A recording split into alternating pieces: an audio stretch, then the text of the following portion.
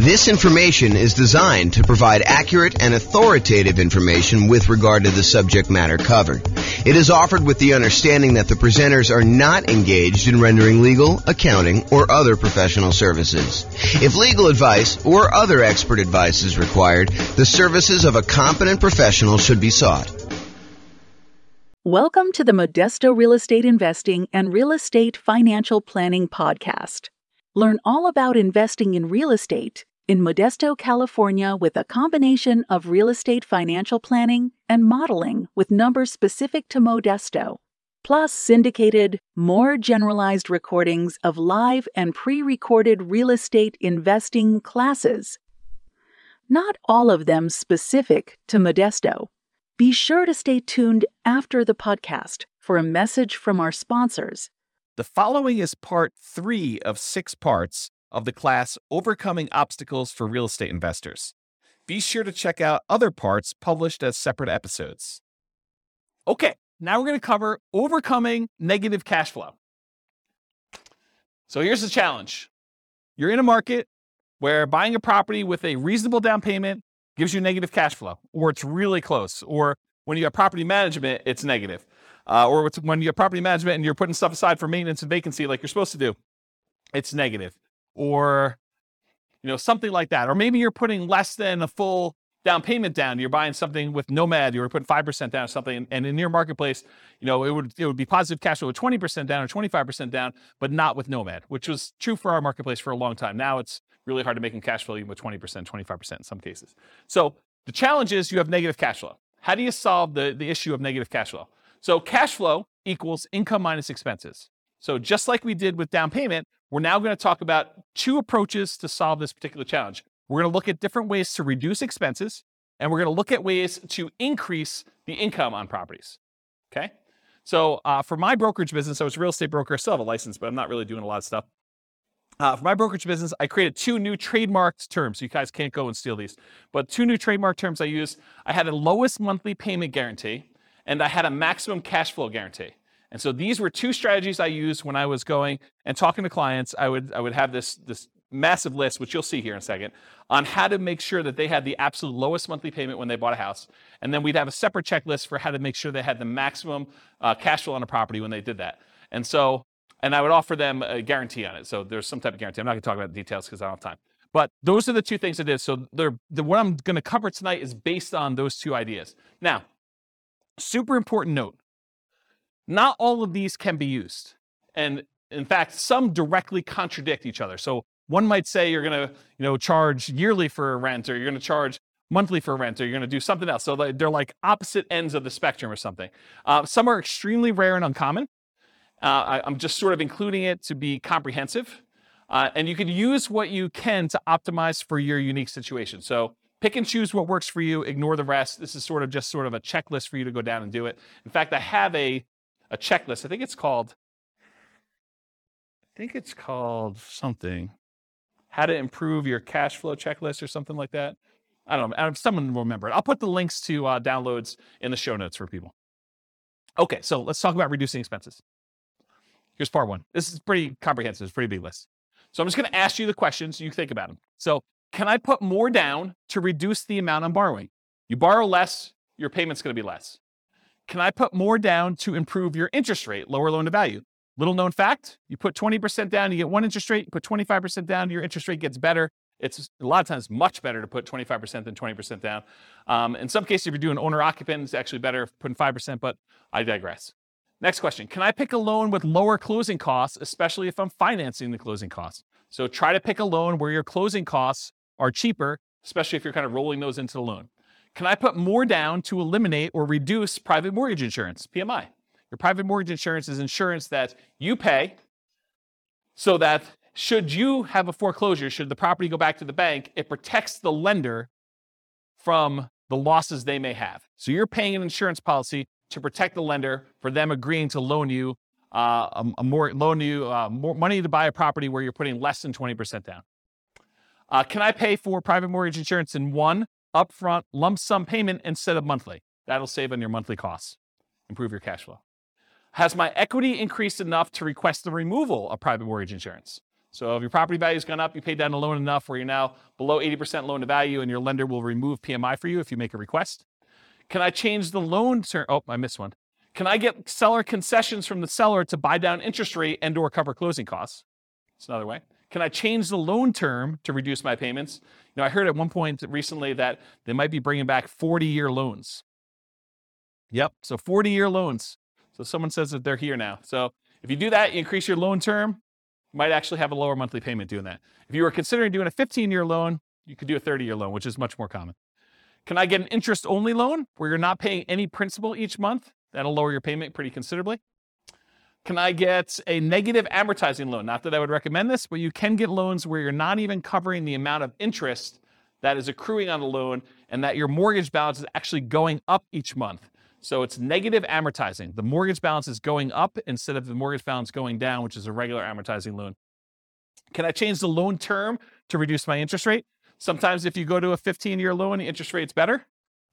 Can I get an adjustable rate mortgage to lower my interest rate? And actually, Austin was going to remind me, and I think this is probably the appropriate time to say it, but a lot of mortgage companies, mortgage brokers now are recommending, just because of the nature of our market, some of these like a 1 year at one interest rate, the second year at a different interest rate, and then by the third year, your interest rate is the normal one for the rest of the 28-year for a 30-year loan. And so this is a way to kind of improve your interest rate. But the question I had on here is, can I get an adjustable rate mortgage to lower my interest rate? And I sort of think that's somewhere between buying down the rate and doing a lower one. I should probably put that on there, its own separate one. Hopefully I'll remember to do that myself too. Maybe someone wants to email me if they don't see it on here.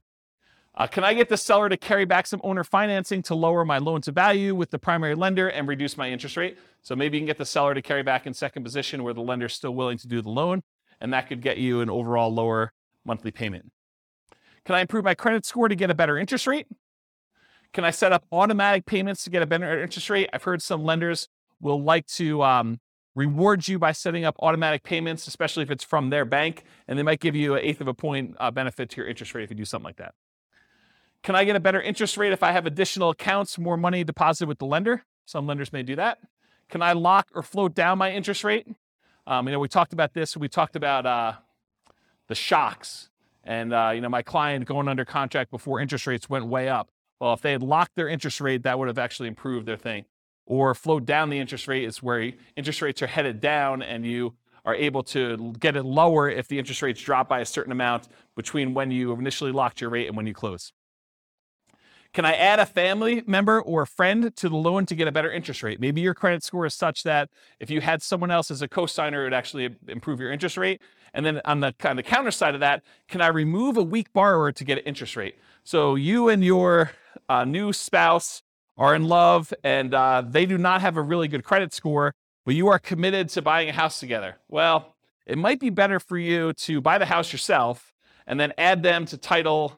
Go talk to an attorney and add them as an owner to the property, but they're not on the loan because it would actually hurt your interest rate to do so.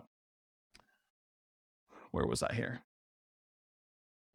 Can I partner with someone to get better loan terms? So could partner with a better qualified person. Can I find another lender with better rates or fees?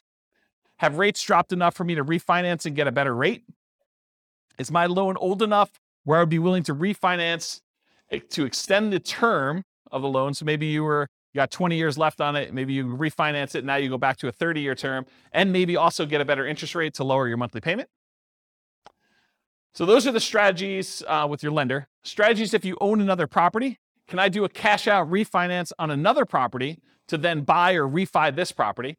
So you got a lot of equity somewhere else. You pull money out of that one. You use it to put 25% down and maybe instead of 20% down to get a better interest rate on the one you're buying.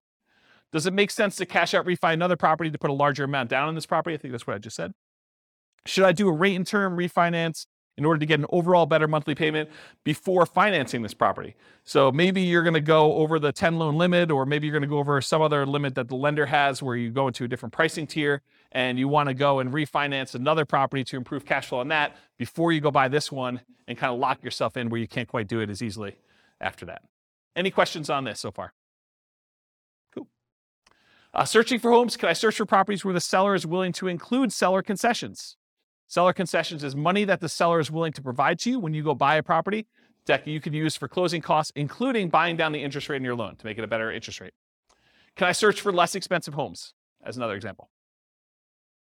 Making offers. Can I offer less to reduce my purchase price? If you offer less and you're able to buy the property for less, you end up borrowing less, you end up paying less in monthly payment. Can I ask for seller concessions to buy down my interest rate? In some cases, it may be better for you to take the money and ask for seller concessions instead of a discount, because the amount you would save monthly payment-wise is better for you to have used that money to buy down your interest rate than to get a discount. Is the seller's loan assumable and has a better interest rate than I can get now? This is going to be true for a little while. We've got a whole bunch of really good low interest rate loans out there. This could be a strategy you might want to employ. Would the seller consider wrap financing, and would that be better terms than I can get now? So offer to do some creative financing with the seller, see if they're willing to do that. Can I buy the property subject to the existing financing, more appropriate wrap financing, where you're able to do that? Can I buy the home on installment land contract, get better terms? Can I get private financing with better terms from family or friends? Maybe grandma wants to loan you money for 30 years at 3, 4, 5% because she's got it in a CD. Can I pay cash for closing costs to keep my monthly payment lower than if I finance them? And finally, on the making offers point, can I buy properties that do not require rent-ready or fix-up costs and use that money as down payment, or to buy down interest rates instead? Any questions on this list? Is this helpful? Seeing all these?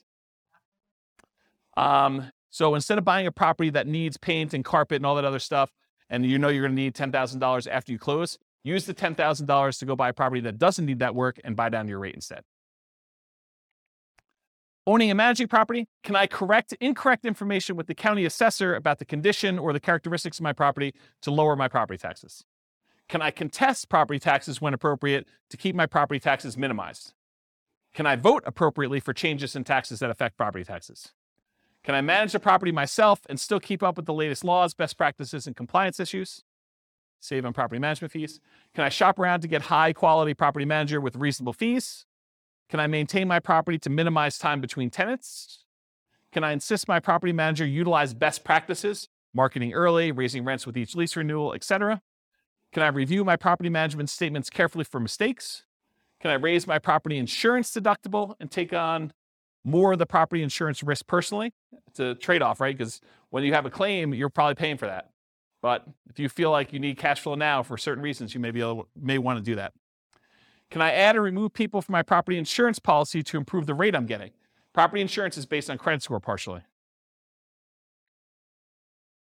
Can I evaluate the exact property insurance coverages to make sure that you have appropriate level of coverage? Maybe you're overinsured, maybe you're underinsured. Can I compare insurance rates to keep insurance premiums competitive? Can I make sure tenants and tenant buyers have renters insurance? Can I get a discount paying for HOA insurance or other bills in advance? In some cases, you can get a discount by doing certain things in advance. Can I sign up for auto pay on utilities to avoid any per bill fees charged by utility providers? And can I use quality replacement maintenance materials to lower the overall cost of maintenance over time? Any questions on this one? Helpful stuff? Good. All right, so we just covered all the different ways to kind of reduce expenses. And we primarily focus a lot of stuff on mortgages because that's one of your largest percentage-wise expenses on a property. Now we're going to talk about ways to increase income. So maximize income, part 1 of 2. Can I subdivide my property into multiple units to increase rent? For example, rent upstairs or rent downstairs separately. Can I rent by the bed or by the bedroom? Can I rent parts separately like a garage or the community pool or RV parking or RV in the backyard as a vacation rental? Can I add some other type of income for the property? Can I add services, utilities like high-speed internet for an extra fee? Can I offer the property to a tenant buyer on a lease option, lease purchase, or agreement for deed to increase the income and reduce maintenance on the property? Can I charge pet rent? Can I charge fence rent, new carpet rent, or extra fee for something else the tenant desires I install? Can I tier rent by credit score and/or security deposit? Can I change the term of the rental agreement, either do daily rentals, Airbnb type stuff, weekly rentals versus monthly? Can I charge weekly or biweekly instead of monthly? Can I include done-for-you services like lawn care, snow removal, or house cleaning for an extra fee? Can I convert my property to a duplex, triplex, or fourplex or more? Can I get the property furnished to get more rent? Can I start marketing earlier and start at a higher, more aggressive rent to test market prices? You start 90 days in advance, you have plenty of time to test before the property is vacant. Can I charge a fee for auto pay, or can I charge a fee for not being on auto pay? That's an example of two conflicting, contrary ideas that you can either do one or the other. Can't do both. Or maybe you can. Charge for either way. Whatever you want to do, there's a fee. I'm joking. Okay. Can I schedule my leases to end during peak rental seasons? That's kind of important, actually. Can I target more profitable rental niches like corporate rentals? Can I offer a discount for on-time or early rent instead of a late payment? Can I add solar panels and include electric and base rent? Can I bill back for HOA services and utilities like non-potable water? Can I get paying roommates for nomad properties that you're living in? Can I require 60 to 90 days notice for outgoing tenants to not renew? So make sure you find out way early. Gives you time to market the property, get everything done you need to do. Can I improve landscaping and curb appeal to get higher rent? Paint, add improved shutters, lawn care, mailbox, property address numbers, lighting, things like that in order to make sure that you're getting maximum rent. Can I make sure the property is appropriately prepared for showings, well lit, smells good, repairs done, clean, neat? Am I maximizing exposure when marketing for tenants? Do I have professional grade photos, 3D tour and video and marketing properties? And have I mastered the sales skills required for phone selling my property to tenants, tenant buyers, and in-person salesmanship to maximize what I can get for rentals and minimize vacancy? Did I miss any?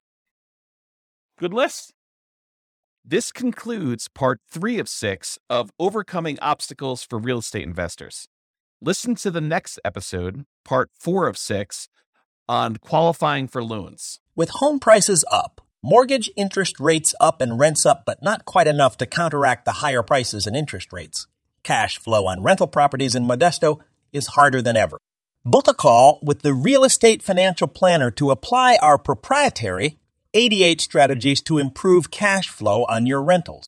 See the show notes for a link to schedule your call and improve your cash flow today. If you're a real estate agent, lender, or professional in Modesto that wants to help our real estate investor listeners, consider reaching out to learn about collaboration opportunities with this podcast. We'd love to add more value to our listeners by having you assist our investors buy, sell, and finance their real estate investments. See the show notes to schedule a call to discuss collaboration opportunities.